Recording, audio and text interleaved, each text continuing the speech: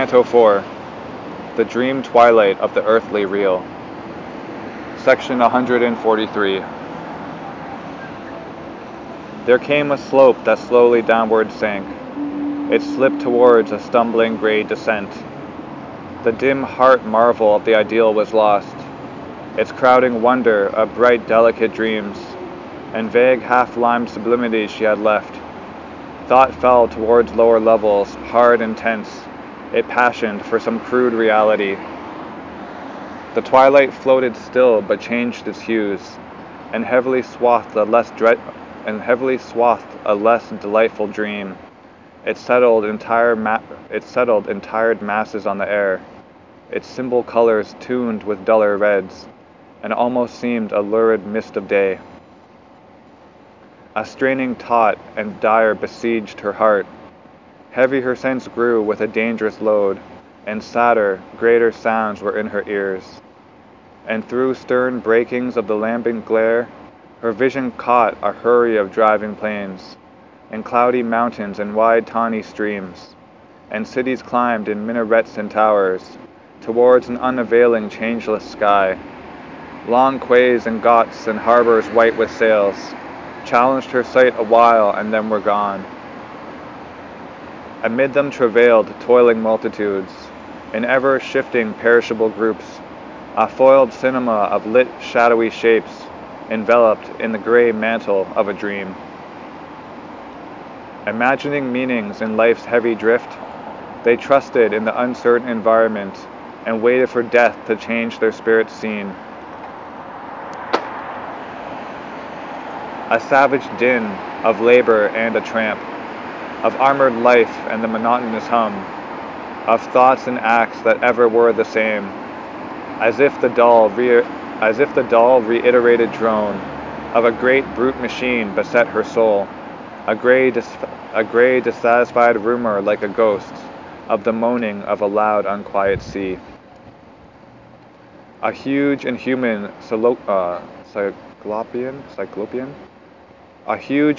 cyclopean voice, a Babel builder's song towering to heaven, a throb of engines and the clang of tools, brought the deep undertone of labor's pain.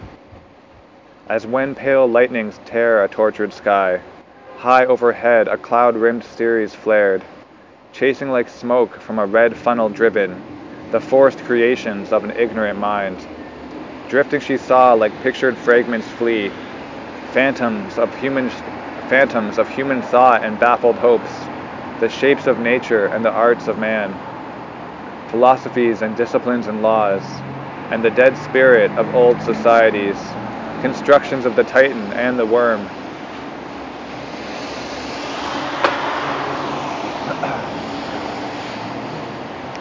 As if lost remnants of forgotten light, before her mind there fled with trailing wings, dimmed revelations and delivering words, emptied of their mission and their strength to save, the message of the evangelist gods, voices of prophets, scripts of vanishing creeds.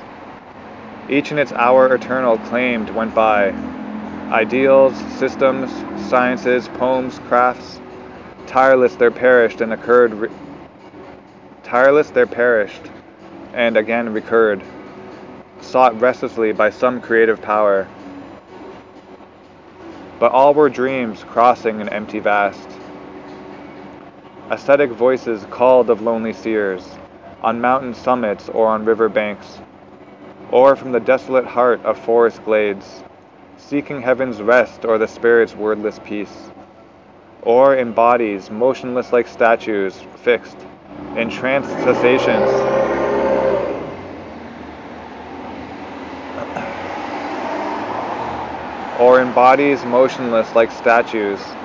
fixed in tranced cessations of their sleepless thought, sat sleeping souls, and this too was a dream. All things the past has made and slain were there, its lost forgotten forms that once had lived, and all the present loves as new revealed, and all the hopes the future brings had failed, already caught and spent in efforts vain, repeated fruitlessly age after age. Unwearied, all returned, insisting still, because of joy and the anguish of pursuit, and joy to labor and to win and lose, and joy to create and keep, and joy to kill. The rolling cycles passed and came again, brought the same toils and the same barren end. Forms ever new and ever old, the long appalling revolutions of the world.